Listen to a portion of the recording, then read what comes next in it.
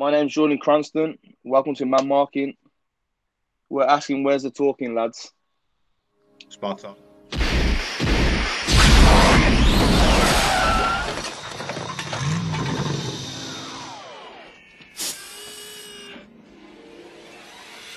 Marty!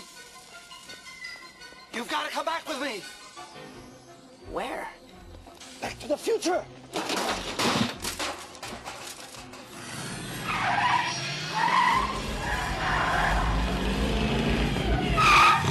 Hey, Doc, we better back up. We don't have enough road to get up to 88. Roads? Where we're going, we don't need roads.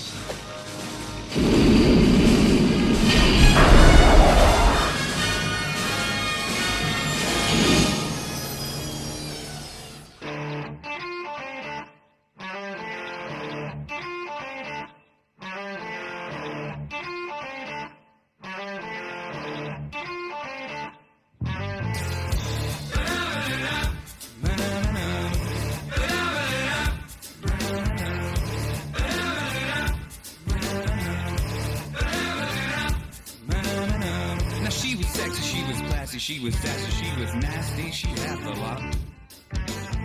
So don't you hate me, don't you shame me, don't you blame me for my little sadistic plot. My name's Jordan Cranston. I'm currently based in Wolverhampton. I was born and raised in Wolverhampton with my two parents and my eldest sister. I've got a young son who's turning 3 in September, and yeah.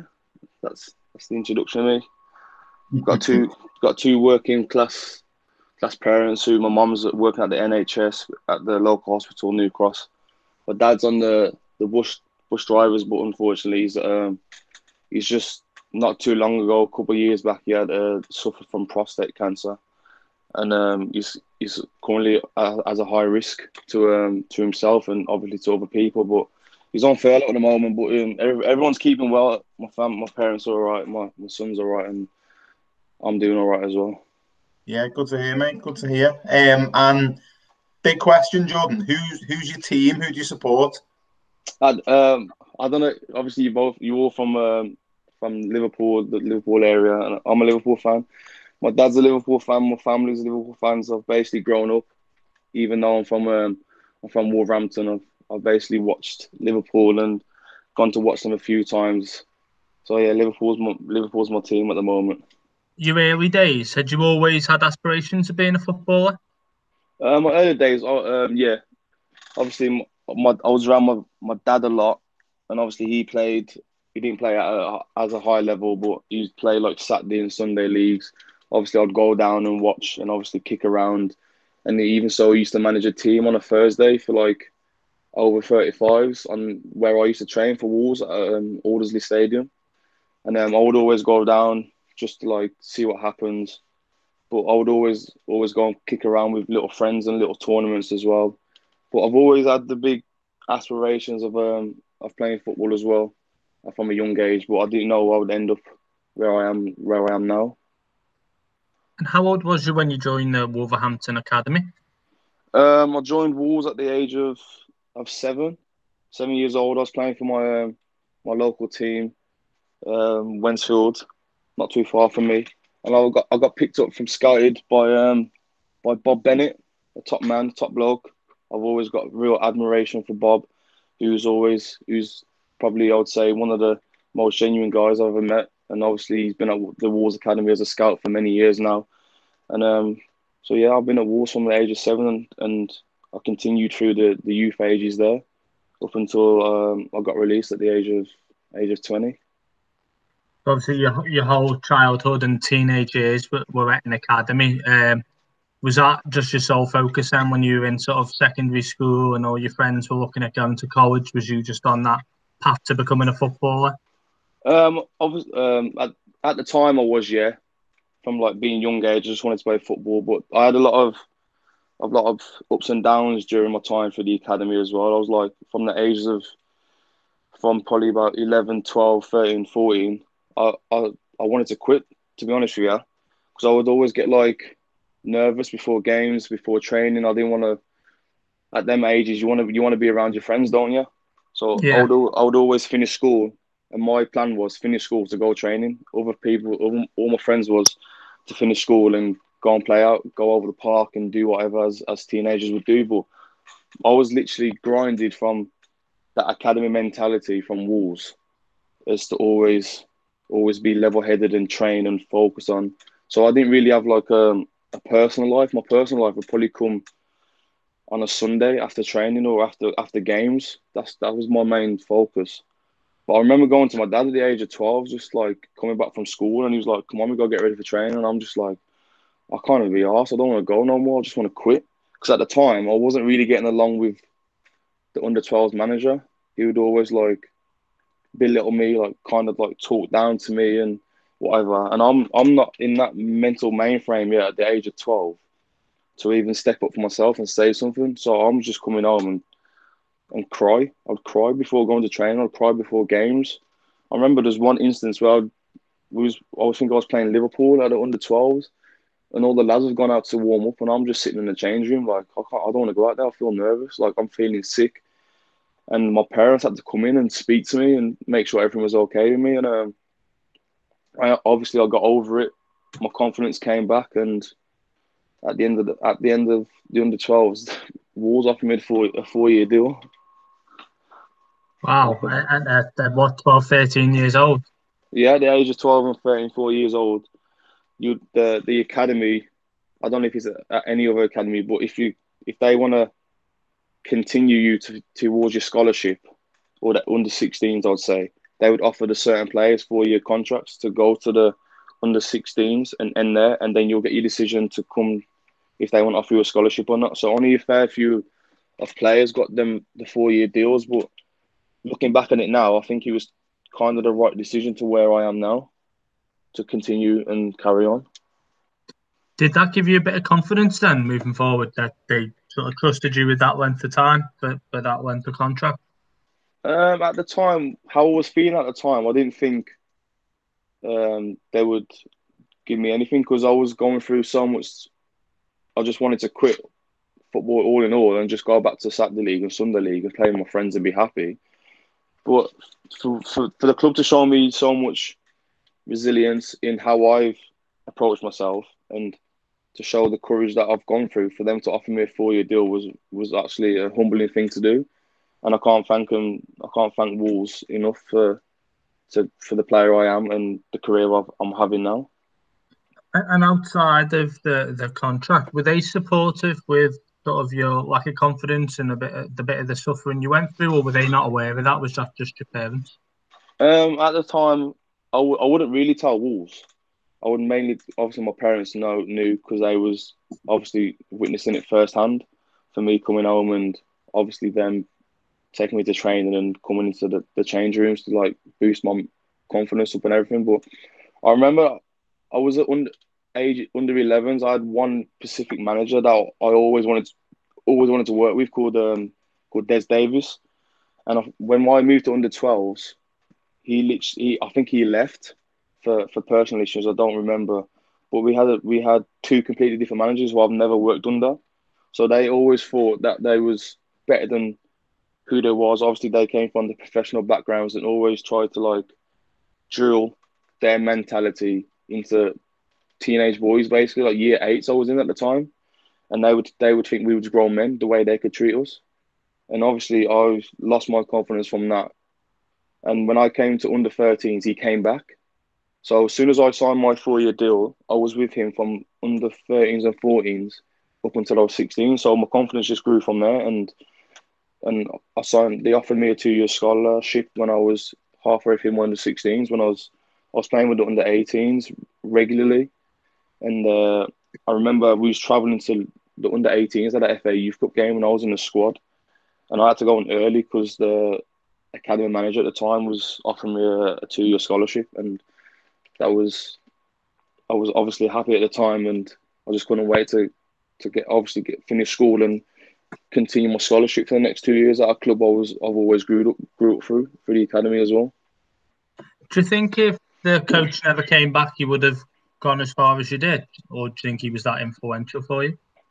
I would say so, because I know I bumped into him the other day, not too long ago, and obviously he's the kind of guy who wants to see the best for you. Because when I was going through the academy, his nephew Mark Davies was in and around the first team, so he kind of knew what he wanted from his nephew and from younger lads. So he would treat them. He would come up to us and just say, "Be happy, play with a smile on your face," and that's what you need from a coach. You don't need coaches just telling you and try and belittle you as smaller than like a piece of shit. You know what I mean? But Yeah. he would always just come in and just have a smile on your face, come in, be happy. If you're not doing things well, I'll help you out. He was the kind of manager where he was a trustworthy manager and you'd go out and do anything for him. Do you think there's an issue in academies in general where they forget sometimes how young the players are and they almost go a bit too far with it? Speaking from my time for the academy compared to now, I don't really know how academies are run now, but from my experiences, the clubs didn't really help in that aspect of like if say players wanted to quit, they wouldn't really know what to do and suffer firsthand. But I think I only found out a change when I was a scholarship. Like we had two men come in who would give us talks about obviously the mental health and how they suffered. I remember Jeff Whitley. Remember Jeff Whitley?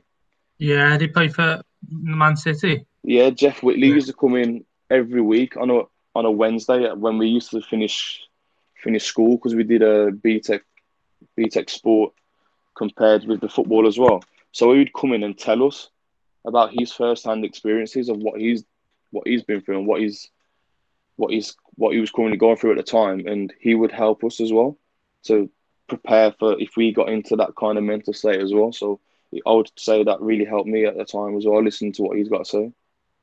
Yeah, I think he spent time at the Sporting Chance Clinic after being addicted. I don't know if it was drugs or alcohol or both, but yeah, I think he's done some great work, it's always good, especially at that age, isn't it, to see someone who's been through the game and played for the country and sort of tell you what lies ahead, essentially, if you're not too careful.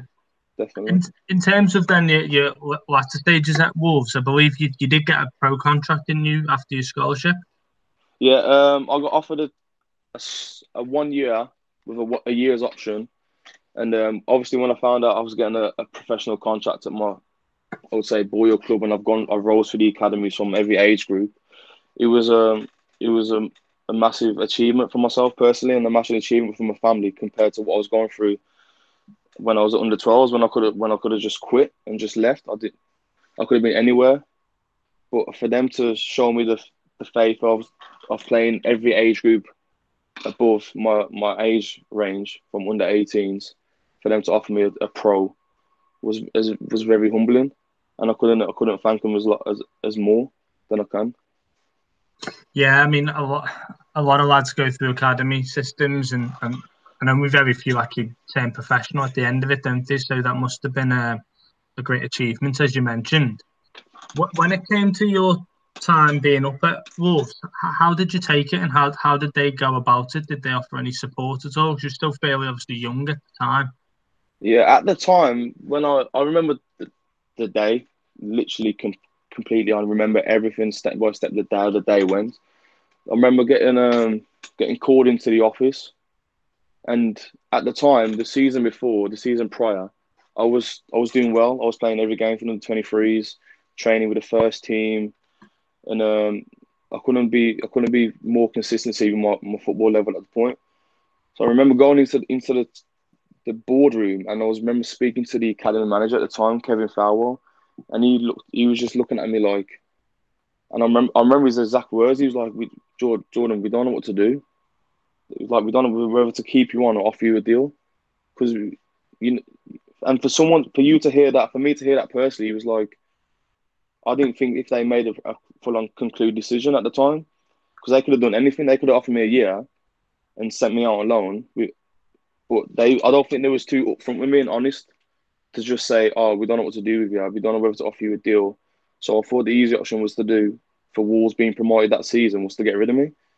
And I'm not going to lie to you, I came home and I was crying.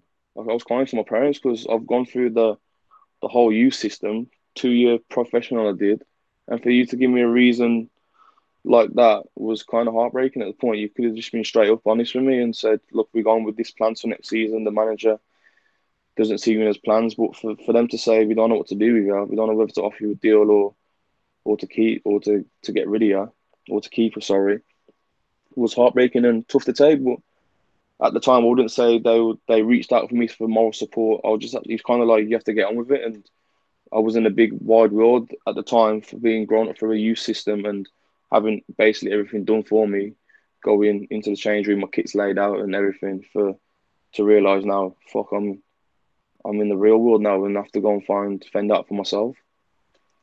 Yeah, exactly, and especially since being there since you were 7, like you must have been in such a routine, and it's a great academy up at Wolves as well. So when you then found yourself in non-league, was that like a huge culture shock? At the time, I remember just coming towards my last stages at Wolves. I remember going on loan to Cheltenham Town for the month, and for me to go out and witness being in the man's game at the age of 19, in the conference, was actually a massive learning curve. I remember my first game was at Braintree away, and I remember I met the squad that day on the coach, and I didn't really know anyone, so I was kind of like by myself. But I didn't know at the time that I knew the guy who was playing literally lived around the corner from me, called Phil Trainer. So I was kind of like, I made friends with him on a personal level, and I would travel in with him. But it was actually a massive reality check for myself to go to Nuneaton again from getting released on Wolves on a non-contract basis, because I was getting paid from the age of 16 and going to Nuneaton on a non-contract basis by just pay as you play. So it was a massive reality check for me to even think about that could just happen in the space of a year. Yeah, but they part-time, were they, Nuneaton?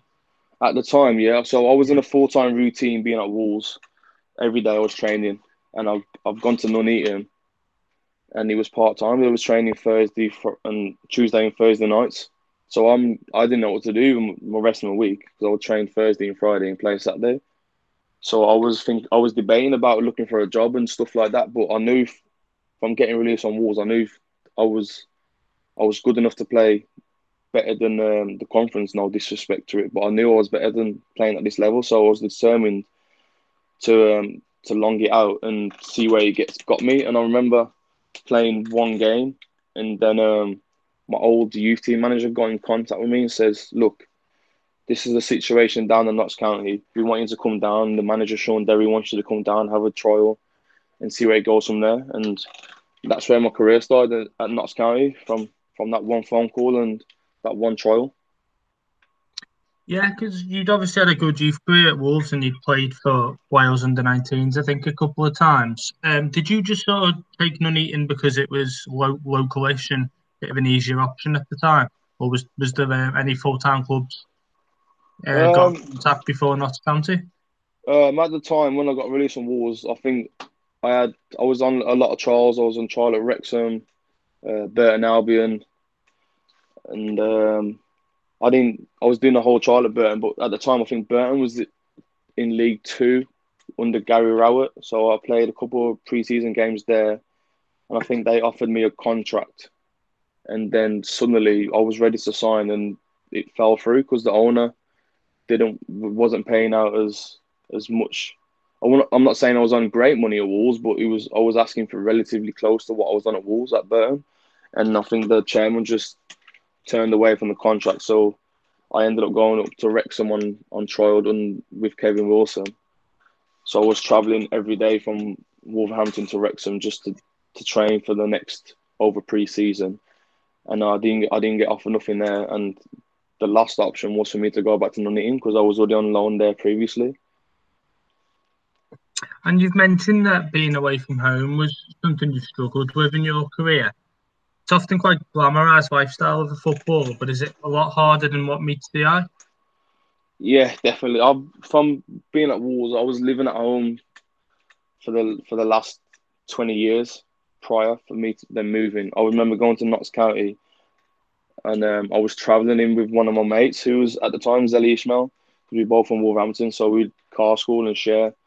And I remember my dad coming up to me saying, "You can't keep doing this every day. You need to go up there and share an apartment with someone." So I came to the conclusion of me to move up there and move away from home for the first time.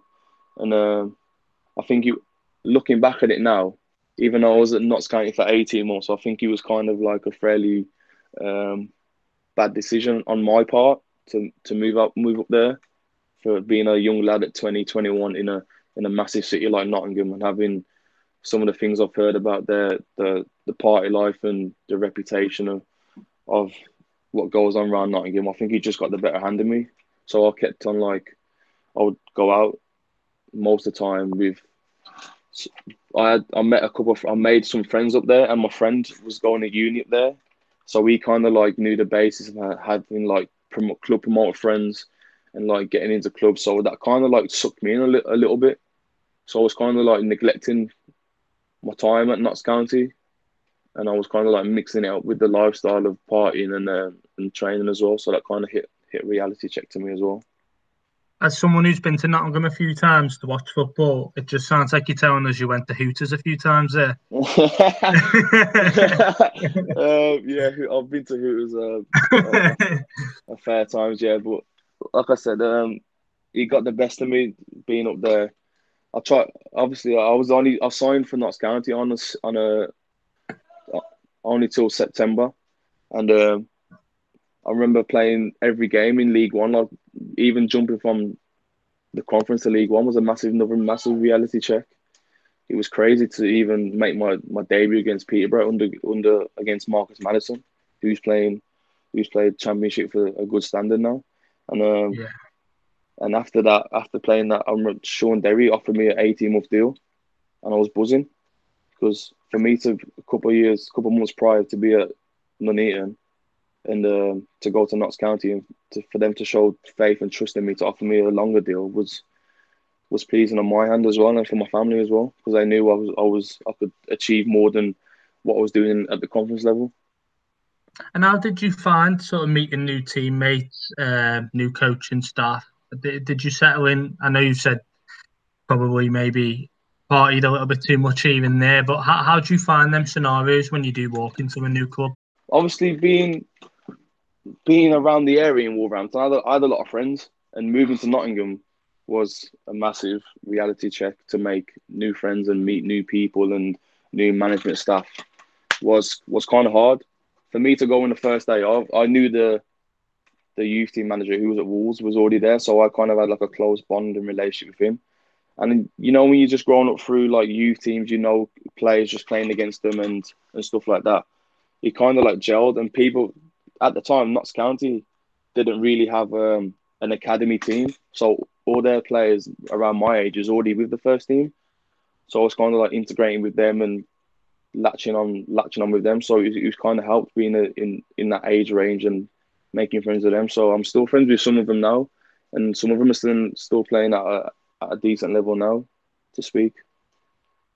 Yeah, definitely. It's like that football and family, isn't it? And obviously we touched on it a little bit in the intro, but the reason we reached out to you, Jordan, was during Mental Health Awareness Week. You bravely spoke out about your own personal struggles, which seems to think have been a bit later on in your career. Do you know sort of like what the catalyst for that was, and can you remember when your negative thoughts first started? My negative thoughts would say when I was still in Notts County, when I was still I went on loan to Lincoln. Sean Derry sent me off to Lincoln and swapped me for another player from Lincoln. So that kind of like, I wouldn't say hurt me. It did hurt me, because I'm thinking, I've played under you for so long, and for a swap deal for me to go back to non-league at Lincoln, who were a decent side at non-league level at the time when I went. So I thought, you know what, I'm going to go out, prove people. It was like a proving people wrong basis again for me. I had to go down and prove people wrong. So I went to Lincoln. I did well, played about 14 games there, got my confidence back up. And when I was on loan at Lincoln, Notts County sacked Sean Derry when they was in a decent position, just in mid-table. And I remember going back. I got recalled, and I remember going back, and I'm thinking, and they just got a new manager. I don't know what his name was. Ricardo Moniz, I think, who had no experience in English football or at League Two level, at League One level, sorry, at the time. And I remember coming back, and he recalled me back, and I did a training session, thinking, because all the other left backs were injured, so that's why I got recalled. And I did a training session, and we had a game the next day, and I got told I was going to play that game, and they ended up playing a centre half at left back. So I'm thinking, what the fuck? You've called me back for nothing when I could have stayed at Lincoln and carried on to the end of the season or whatever. So and it kind of like jeopardised from there. So like he would always like leave me on the bench and play centre halves at left back, and that's where I kind of like felt unwanted at the club, kind of thing. And I remember him pulling me at the office at the end of the season, saying, "Look, you're not in my plans or whatever for next season." But I said to him, "Look, you called me back. You haven't even played me. You haven't even like gave me a chance." So he was like, "No, I'm sorry. You have to go and find a new club." So there's me again at the same situation when I was at Wolves, going to find another club again. But I said to myself again, I said to my parents, I said to my agent, "Look, you can say you can get rid of me, but I've got another year left. I've got another year to prove myself." So I've come back the next summer, did pre-season, trained, tried to be in his eye, tried to prove him wrong, but then come to pre-season games, he just left me out completely. Did not play me in the teams in the pre-season games.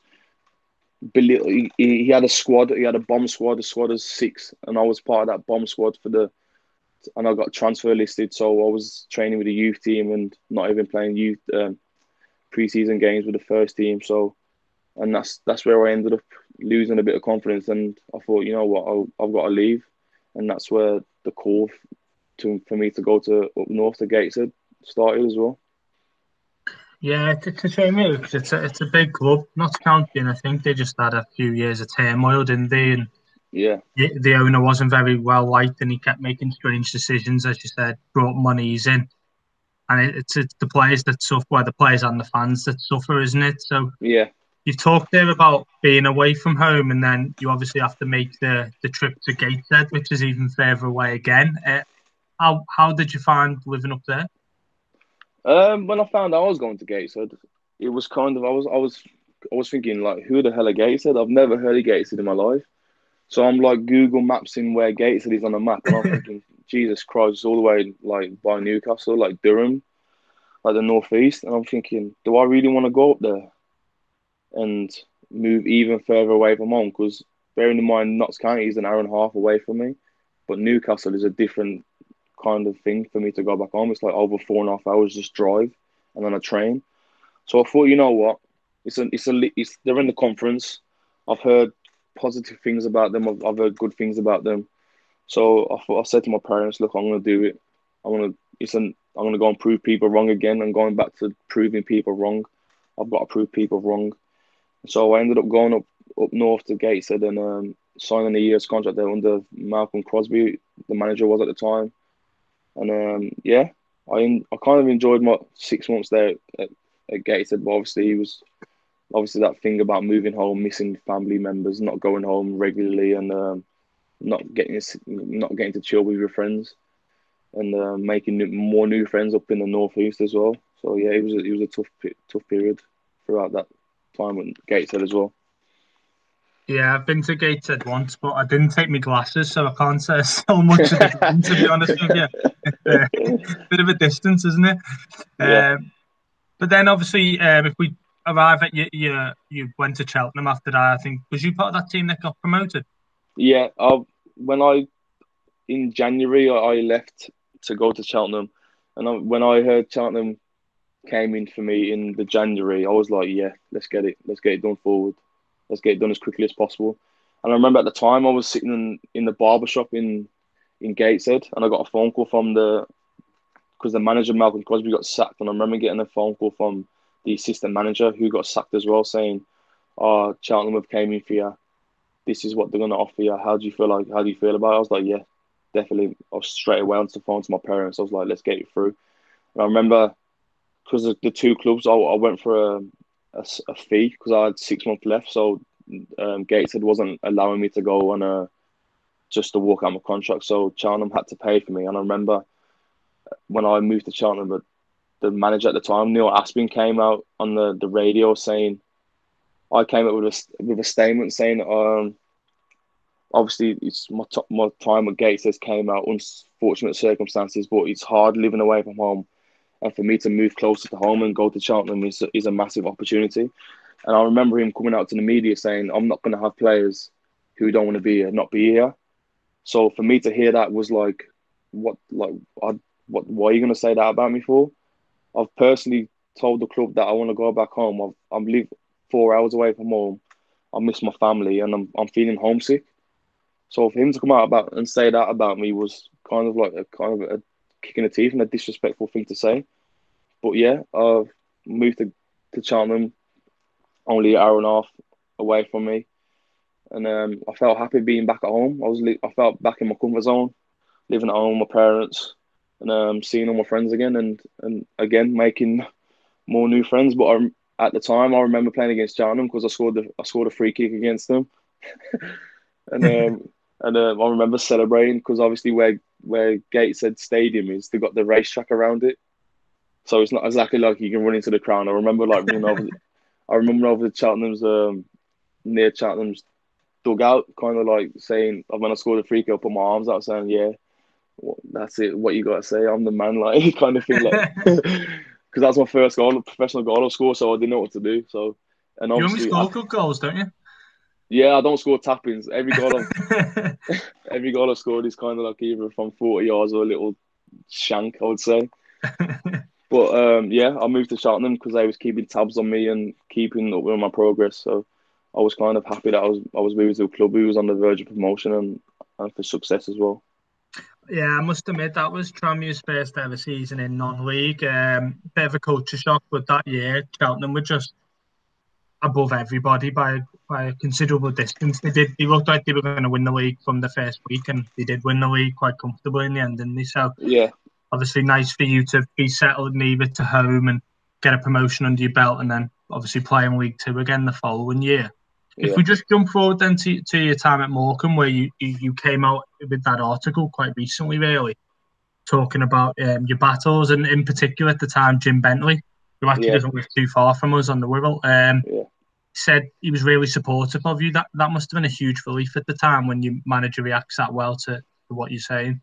Yeah, that's unbelievable from any kind of manager. But I've got the most respect for Jim Bentley and Kenny, his assistant manager at the time when I moved to Morecambe. I got released from Cheltenham. I remember and coming back on terms with me being down in myself and whatever. I remember playing against Luton on my birthday, my 24th birthday, and I remember getting badly injured. I ended up getting an operation on my hamstring, which kept me out for the next 4 or 5 months. So obviously that's another reality check for me to have a massive injury like that, and just for me to be at home and not training and being away from teammates and friends to bring you back up was kind of hard on me as well. So I would always sit in my room and I would have no social life with my friends. All I would have was my phone, and that knocked me down as well. And that's what gradually turned for me with what I'm suffering with now. Kind of like stems from that a little bit with an injury, and for me to go to Morecambe and move, I would say even further away from home again under Jim and Kenny was massively, because I had offers to stay nearer home, but I thought to myself, I've gone up to work my way back up to the league, but I wanted to stay in the league and prove myself, because I had like quite a hard time at Cheltenham with the fans as well. The fans would always be on my back if I wasn't performing well and whatever. So that was another confidence knocker from me as well. For me as well. Are you somebody who's tough on themselves? Yeah, I'm definitely tough on myself. If I have one bad game or make a mistake, I remember when I moved to Morecambe, I was doing so well in pre-season, like playing every pre-season game, doing well. My confidence was sky high through the roof. And I remember the first game came, we played Crew Alexandra, and at the time, I went to go and see Crew. I was meeting with Crew because Crew were interested at the time as well, but unfortunately, contract couldn't get agreed, so I ended up moving to Morecambe, and that was my first game to play against them. So I had another point to prove against a team who was after me as well. So we ended up losing 6-0. But I remember having we all had a meeting about the game, and obviously it was my first meeting with the Morecambe lads and going over game reviews, and it kind of felt like, because I've never been in that situation before where managers would like pick you out for little things. So in I've grown up to be like outspoken and kind of have like a short term temper, like a fuse. So I would always like go up back at the manager and say, "Nah, this is not me. This is not my fault. I can't do nothing there." So I would always have he would always tell me that he's never met a person like me who like is outspoken and like or retaliates. You know what I mean? So yeah, that's what I've grown up to be. I've always had like a short temper on the pitch, even if it's like an aggressive temper. I would always like, with a referee would give a bad decision, I'd be like, I would F and blind the referee just because of like anger issues I've got. You know what I mean? So that's where it kind of stemmed from with the whole time being under Jim. But yeah, like onto your question, when I came out to Jim, it stemmed from, like I said, when I came out, I had personal issues at home with my ex-partner and whatever. Like, I'm not going to get into like the details, but I remember going through so much struggles and toughness through my relationship, and even with my parents as well. Like, and obviously being away from home, I really wouldn't really get to come home that much. So I'd come home and always kind of like argue with my mom over like silly, stupid things, and argue with my ex-partner over silly, stupid things, even though it was my own down doing because of how I felt at the time. So I would always like backlash at people who wouldn't really need to be backlashed at. So I would just keep going at them and going at them and going at friends and not seeing friends, and just cause arguments over the wrong people. Yeah, do you think as well, when people like, I've never played obviously at your level, but I've been in changing rooms before, and lads just like to make jokes, don't they, and have fun and what we describe as banter. But when you don't know what someone's going through, like they might have just walked away from an argument, drove straight to training, it's easy to be in a situation where you might be at breaking point, or you snap at somebody, or you take something the wrong way that was just meant in jest. So imagine it all built up on top of you almost. Yeah, from being a professional view, from being in a change room, everyone from the outside thinks, oh, they have the most. I want to be a professional footballer or whatever because they have the most banter in the change room.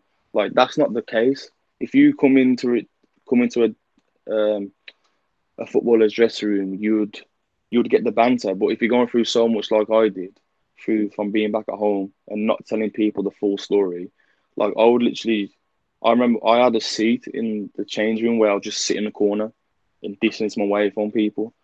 Like, game days, I wouldn't really social with people. I wouldn't like get jeered up how other people like get jeered up. I'm the kind of person who at game days, like the most laid back guy you'll ever met.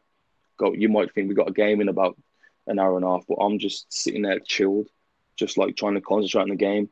And like I've always alliterated to people and teammates where obviously the assistant manager would like G you up and like say whatever, but dude, I'm not being disrespectful to Kenny, but there was always the time where I'm just want to chill out, and he would get in my face, and I don't like that. I'm not that kind of person. I'm thinking in my head like, shut the fuck up, like just get on my face. I can't be arsed. But like it would cheer me up in a way, but I want to kind of like cheer myself up in that way to like calm me down in that mental state for you to not just get all up on face and be like that. You know what I mean? Yeah, that's it, isn't it? Some people react differently. Some people want to kick up the ass. Some people want no man on the shoulder. And as you say, others might just want to be left alone to do their own sort of like pre-match ritual in a way. At that point where you did come out and sort of discuss the troubles you were having, did at any point was you worried that would have an effect on your career at all? In terms of prospects and what people might think? Yeah. It's a kind of yes and no answer. Like, at the time when I came out to my ex-partner and my family, and I was thinking, should I come out to the public? Should I come out to anyone else? But for me personally, to suffer with that for the last 18 months, 2 years, and it just built up to that point where I had one massive breakdown and thinking, like, I was only, I had a year left at Morecambe. And I remember coming back home and having that massive breakdown to my ex-partner and saying, look, I can't fucking do it no more. I can't be asked to play for, like, be at the club anymore. I miss everyone. I don't want to be there no more. So that was kind of like running through my mind over the last couple of weeks prior to me having a mental breakdown, and not being at Morecambe was like bad at a point for me to say that and think that, because I've done so well for Morecambe the previous season, and they've helped me so much for me to giving me that chance again to play in the league, and for me to come out and say that too and think that is bad on my behalf, because I don't want to keep thinking about if I go through something as bad as that, to talk bad about a club and think, nah, fuck this. I just want to walk away and just walk away from everything that what they've gave me and what I've gave to that club as well. But at the time when I came out a couple of weeks ago, I felt like it was the right time, because I've sat on it for a year and thought about it, and I wanted other people to know that what I've gone through, because only family and obviously Morecambe and my agency know about what's going on with me personally, but for the public to know and what I've suffered and dealt with, it's massive, because I want to help people in a big way and a big change. And I've already had like people message me on my social media accounts, and even like old teammates. And I remember getting a text from my old physio when I was at Wolves saying, "Oh, Jordan, you're such an inspiration to me. I've known you for so long. You've came out, and I think it's time for me to come out. Can you like speak to me?" So I'm like on a basis where I want to help people as well. Now I've came out, I want to put that platform out to let everyone know, to say that it's not bad to speak out on what you're suffering with, and people can help you. You know what I mean? No, I think it's absolutely brilliant, mate, and I think it's great and refreshing when it comes from a current footballer as well, and not to belittle anything that anybody who's done who's now retired, but as you say, it's an added platform, isn't it? When you see people at the top of the game say, I'm suffering, and it's watched by a lot of people. It has a huge effect on a lot of young men as well. And when they hear that, it's the ripple effect that can make. So I think it took a lot of balls for you to do that, and fair play to you. And one question I wanted to ask off the back of that is, you've got another teammate, Kevin Ellison, who's obviously a lot older than yourself, but is someone who's been very vocal about it. Yeah. Did he give you almost a bit of confidence to speak out, or is that something you spoke to him about before? At the time, I think you all know what Kev's like. Obviously, he's the big guy. Like, I've got the utmost respect for Kev, because when I've always previously played against Kev, I've always thought Kev was a fucking idiot. You know what I mean? The way he goes on the he's the villain, isn't he? He plays up to it. He's like the pantomime villain around clubs. But if you speak to Kev on a personal level, and if you get to know Kev is the most down to earth guy you'll ever meet. And for me to come out at the time and come out to the manager, who's helped me massively, and to come out to my housemates as well. I was living at the time was with Sam and Reese, and for me to come out to them as well was kind of hard, because I'm putting my backlash onto them as well, because I'm living with them as well. So I didn't want to bring my negative energy into them, so I kind of like kept it away from them. So I would speak to Kev, because I know Kev's been through it, and also I would always speak to Barry Roach as well, who's helped me massively as well. Like, I still speak to Barry and Kev now about how they're always asking me how I'm feeling and stuff like that. Like, don't get me wrong, through this lockdown, I've had like ups and downs, like the way how it's going on. Like, I can't do nothing, so I kind of like try and keep myself energized and focused on, like, I like to exercise. I found a new hobby in like riding, just going out for long distance walks and whatever like that. But like you said, Kev is vocal. Kev gets his point across because he's been through it, and he's been through it massively. Even his time at the club, even the last season, like, Kev was in and out of the team. But I can't speak for Kev on that basis about what the team is going through. But Kev is a massive inspiration to everyone. He's a massive inspiration to me to look up to someone like Kev as well. and to be on the same team as him is massive for me, and massive for me to what gave me the inspiration to speak out to other people as well. Yeah, that's brilliant to hear that your fellow teammates were supportive, and I echo everything you said about Ellison there. From the little I've obviously had a short spell with family as well, but Yeah, and the bits I've heard about and I'm seeing on Twitter and things, he does a lot for the cause. And just lastly on that article, Jordan, you referred to taking some antidepressants. Are you able to sort of talk us through the process you went through to make it in front of your GP and seek help? Because that's obviously the hardest step most of the time in all of this, really, is finally admitting it to the doctor and seeking that help that you may need. Yeah, it was a massive step for me. Obviously, I can't say a bad word about my ex-partner. Like, I've got the utmost respect for her. Like, she'd helped through the time when I came out and broke down. I broke down in front of her, and she helped me. She forced me to go because she knew for a fact that I needed help, because I was putting pain and trouble onto her and onto my son as well at the time, and I didn't want to go through that. So I thought, of me being a freaking negative person and a selfish person to put so much pain and heartbreak onto you two, that literally she grabbed me by the neck and forced me to go to my doctors. And I went to the GP, and I was literally shitting my pants to walk into the GP and say, look, I need help. I'm depressed. I've got anxiety. I've got PTSD. I've got anger issues. Like, what can you do to help me? So, and yeah, I broke down crying in front of her about telling her and telling my family as well. Literally, I couldn't, looking at my dad, like my dad, I've got the most respect for my dad. Like, my dad's been there thick and thin, even from me growing up, like taking me to training and being there for me. Like, to look him in the eye and say, look, Dad, I need help. I've got problems. I've got alcohol problems. I've got depression. I've got anger issues. I've got PTSD and everything. Like, I just don't want to bring that all on my family.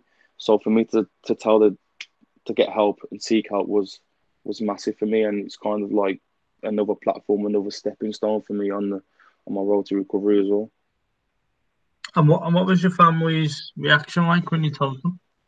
I remember when I told my family, I remember getting a phone call from my dad saying, "Where are you?" And I was like, "I'm just out." And he's like, "You need to come home now." And I was like, "Oh shit," because obviously when your dad says that, you think, "Oh shit, I'm in trouble." But I remember sitting down in my ex-partner's house, and my mom, her, and my dad was there, and literally I couldn't say nothing. As soon as my son walked through the door, just literally broke down crying. And I think that's when I saw my son. I think that was when my time was for me to book up my ideas and sort my life out and change for the best. Like, because I didn't want to watch him grow and watch people watch me grow up and think like I'm a piece of shit or whatever. Like, you're nothing, you're worthless or whatever. Because my dad's been there for my whole life, and he's seen me grow up to the man I am now, and I want him to do that. I want him to watch me grow up to the man I am. But yeah, it was, for me to come out to my family was devastating and heartbreaking for the most. And like I can't thank everyone that's helped me on this journey. Like, they've been so well to me, and like checking up on me and whatever. But I've still got a long road to go. I've got things to resurrect and work out with certain people and certain lifestyle choices, what I want to do. But yeah, I'm still continuing to do that as well. Jordan, tell us what it's like trying to play a game of football when you're feeling the way you feel at probably your lowest points. How hard is it to walk out that tunnel, stand on that pitch and go, I've got to be the most competitive person on this pitch to win a game, to keep my job, to keep everything else going well? That's got to be that. I mean, saying it right now sounds ridiculously hard. It's the worst thing I wouldn't wish on anybody, to even think like for someone to go through depression while playing football, and even when the season was on. So I remember coming out when it all came out. We was not even started the season. Like, it continued. All this breakdown and personal issues stemmed from the summer, which was leading into the season. So for me to go into that season and go to pre-season thinking everything's all right, I was literally doing what I'm doing now, or what I was doing at the time. Like, I would just train, finish games, just go straight to my bedroom, just lock my away from everyone. And yeah, it's the worst thing ever. I remember being on antidepressants for like the first couple of weeks or so, and still training, but I felt so low. I felt I had no energy or nothing. And I remember when we was playing Port Vale on the Saturday, and I was still on the tablets, and I was still having problems at home, like personal issues. And I remember going into the game and going back to onto my point of with where I just want to like mellow out and focus on the game. The assistant manager was getting in my face, and with everything built up from having arguments or whatever with family members and personal issues with that stemming into the game as well.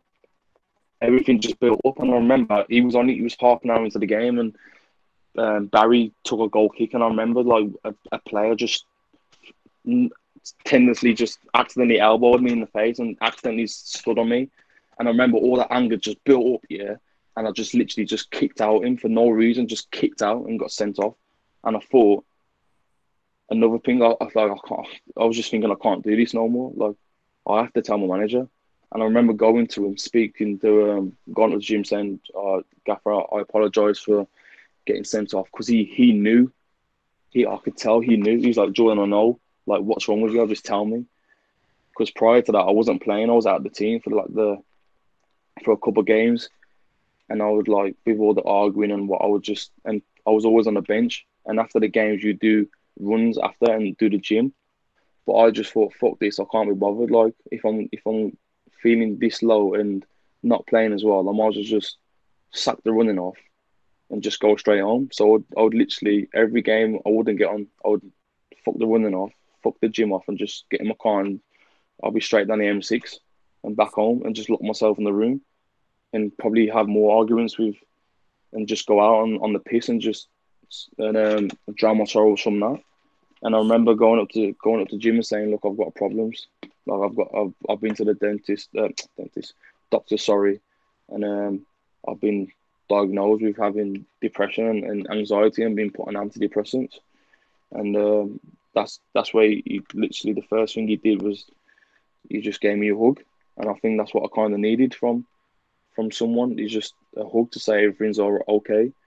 And he gave me a week off from football, from that professional lifestyle, to just let me go back home and recoup and just spend time with my family. And I think after that week being at home and sorting things out, what I needed to sort out, really helped me to come back and continue where I left off and just fly and get my confidence back as well.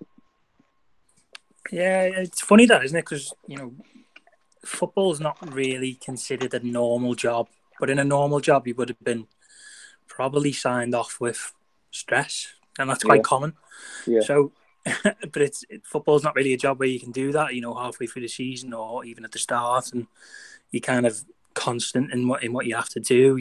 Towards the end of the season, you're playing for the contract, and then you've got to impress for the summer, and it's quite a 24/7 job. And when you're balancing it with everything else that's going on, that must be really difficult.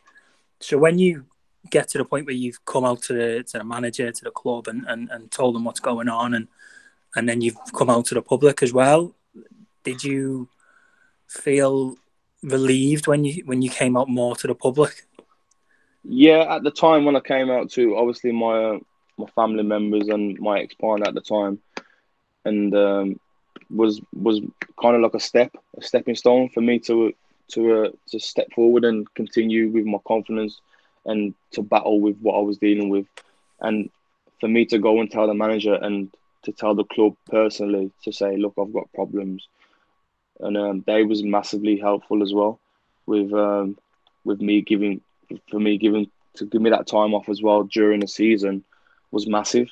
Because like you said, any other job would have just signed you off for 6 months. But obviously being in a professional environment, you got to see it out, or like to say it. But for the club to give me a week off and to help me with my issues back home was massive for them, because you wouldn't really see it from any other club, from what club I've been at. And for Morecambe to do that was massive. And obviously it was another stepping stone a year later to come out publicly and let people know and let my friends know who haven't who don't know from the front hand and from what I've been dealing with. And even now, my friends are still like, fuck, mate, I didn't know. Like, they don't know because I wouldn't really tell my friends because I was too scared to tell them because I wouldn't know what they would think of me. So I would put on a front, a different persona compared to when I was at home. I would go out with them and just be a different person, you know what I mean? Compared to being what I was at home and being around the football because football knew and my friends and other people didn't know. So I'd put on two different acts and two different fronts in front of many different people. And for me to come out publicly now, I can just be one person and be myself and work on the things that I need to work on and to help me become better personally in myself and professionally as well moving forward. Absolutely, and I think that's quite common with a lot of people who get in those situations. They're often found spinning a lot of plates, aren't they, where they're trying to balance everything and trying to fit into different circles.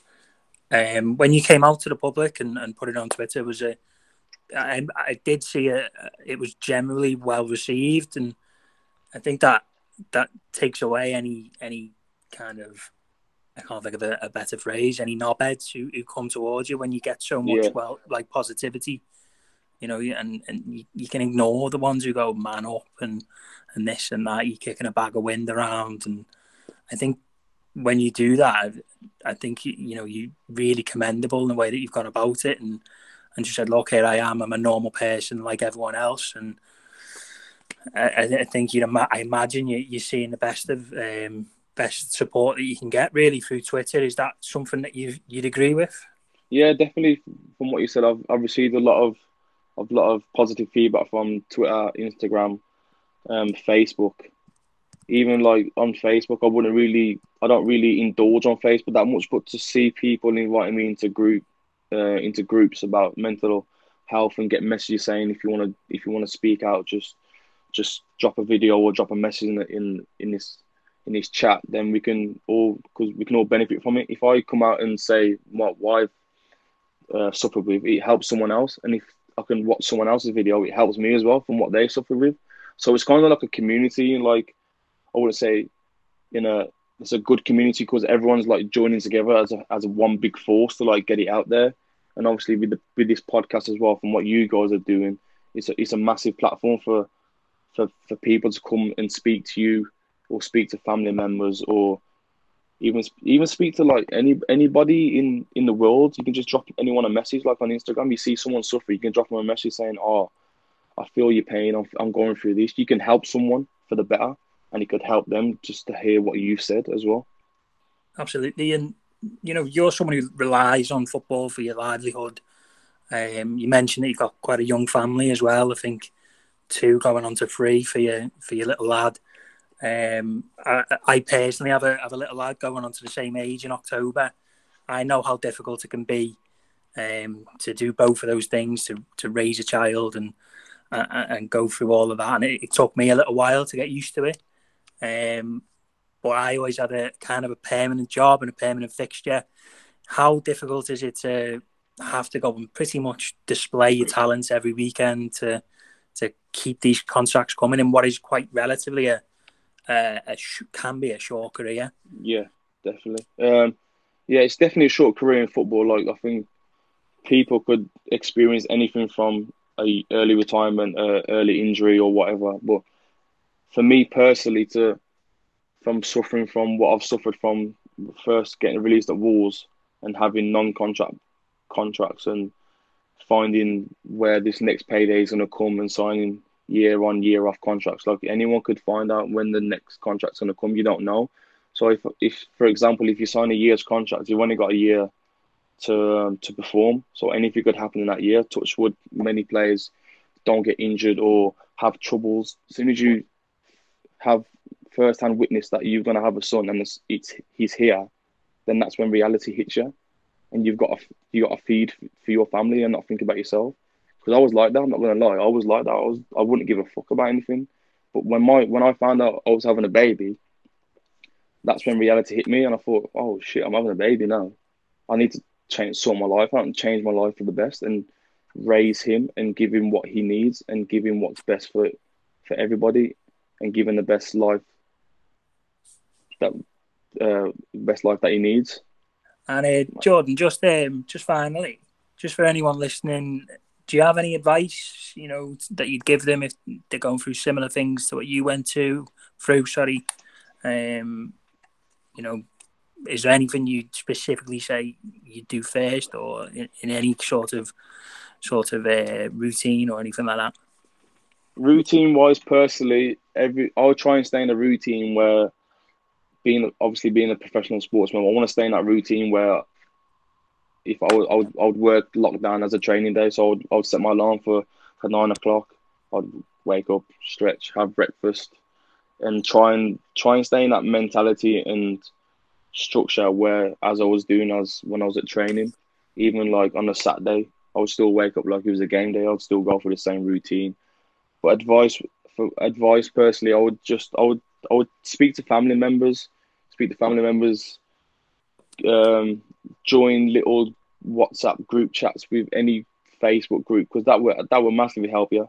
People in that group chat, it could be anyone. You can make friends. Like, I've made so much friends now from just coming out from that one tweet. Like, people have been messaging me saying, "Oh, I feel your pain. If you want to speak to anyone, if you want to speak to me, speak to me." So yeah, I'll just get out there, like, try and stay level-headed, keep remaining positive during this lockdown, and anywhere can get you, just think positively. Because I've been saying to everyone, even my friend, my close friend has been suffering this lockdown as well, and I've been speaking to him about it, saying he wants to turn his life around. I'm like, mate, I've been there. All you need to do is just sort your life out, think positively, stay in a routine, and just go and get it. Just wake up every morning and just look in the mirror and say, yeah, I'm going to do this. I'm going to go and get it. I'm going to do this. I'm going to change my life. That's all I say, is I'm going to change my life. My front screen, I look at my phone every morning. It's my son. So that just gives me a start off, gives me a head start in front of everyone. So yeah, that's my advice to everyone, is just that don't suffer in silence and speak out, because we're all together and we can all help people who's suffering really, really bad as well. Touched on it before, we're all Tranmere fans. Was that goal last year your best goal of your career? Yeah, I would say so. It's my best goal, yeah. It was a cross, wasn't it, Jordan? Nah, what are you lying for? I'll send you guys the angle from what Tranmere had as well. That's just the Football League angle. I'll send you the actual angle where it was on the cross. Tell Scott Davis not to die for that again.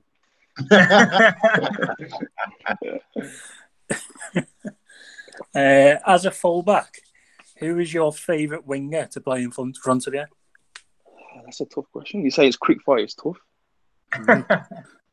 You know what? I would actually say Kev, because he's an honest guy. He would give 110% for you. He would literally do anything for you. Okay, so I would say Kev, yeah. Is it annoying when you're playing behind him and he starts winding up the fans? Yes, definitely. I can't, because just for example, like on throw-ins where the team want to take a quick throw-in, you want the winger to be in front of the right winger, and you see Kev 20 yards down the pitch screaming at fans and giving all fans jibs. You're like, Kev, get back, Kev, get back. And it's like, oh shit, I'm sorry. It's like, so yeah. It is tough playing in front of Kev sometimes, but it's also funny as well. We interviewed Guy Branston, and now we're interviewing you, Jordan Cranston. You don't happen to know anybody called Dranston, do you? No, I don't know anyone called Dranston. No, so I actually know Guy Branston from my time in Notts County as well. Did you have a hero or an icon growing up?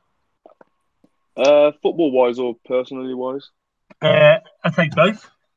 Obviously growing up, my dad.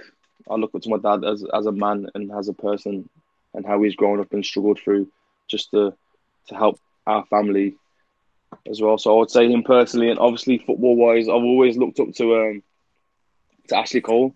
Ashley Cole was one of my favourite left backs growing up in that era of my age as well.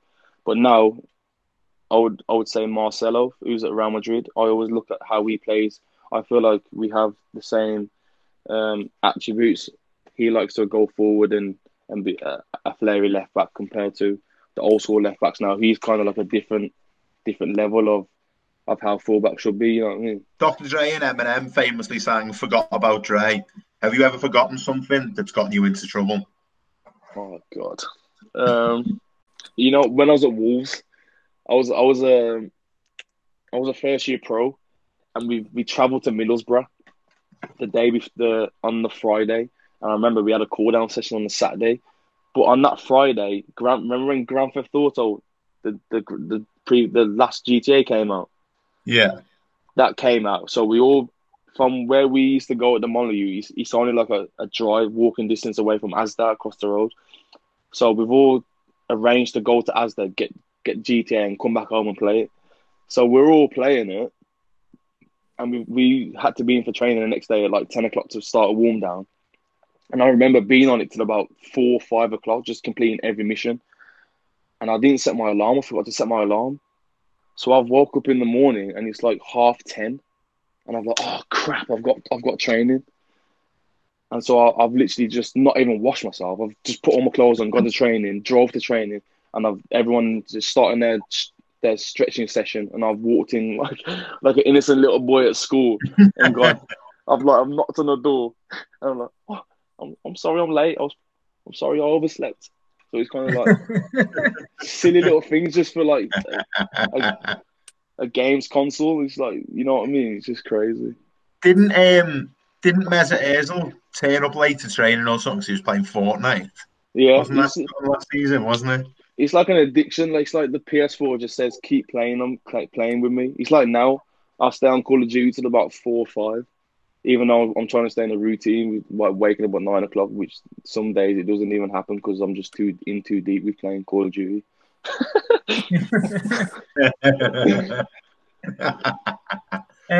What's your favourite memory of fans celebrating when you've been playing?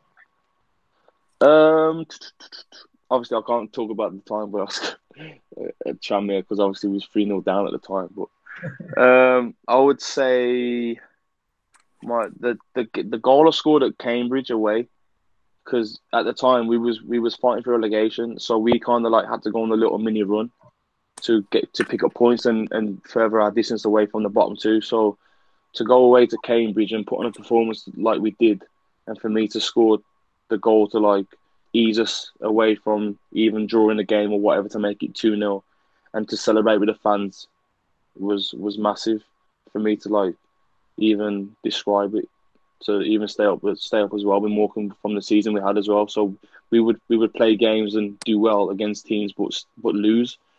But we got no arguments or complaints because we did the best we can. We batter teams, but still come out with a bad result. But yeah, I would say Cambridge away when we won 2-1.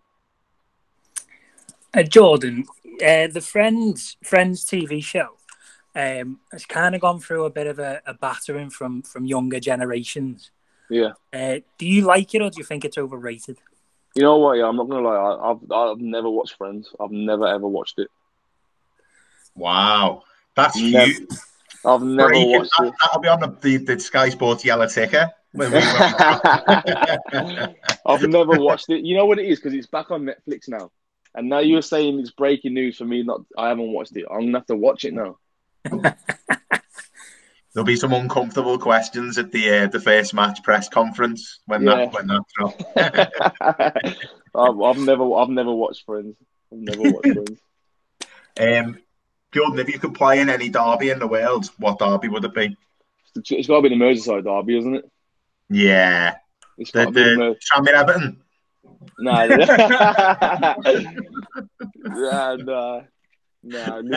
Merseyside. It's just one of the top derbies you can even think of. You know what I mean? It's like to experience it in a lifetime. You could say I've been to a Merseyside derby. Even watching it on telly, it's just ridiculous from the atmosphere you get. But to be live, I can't imagine what it's like.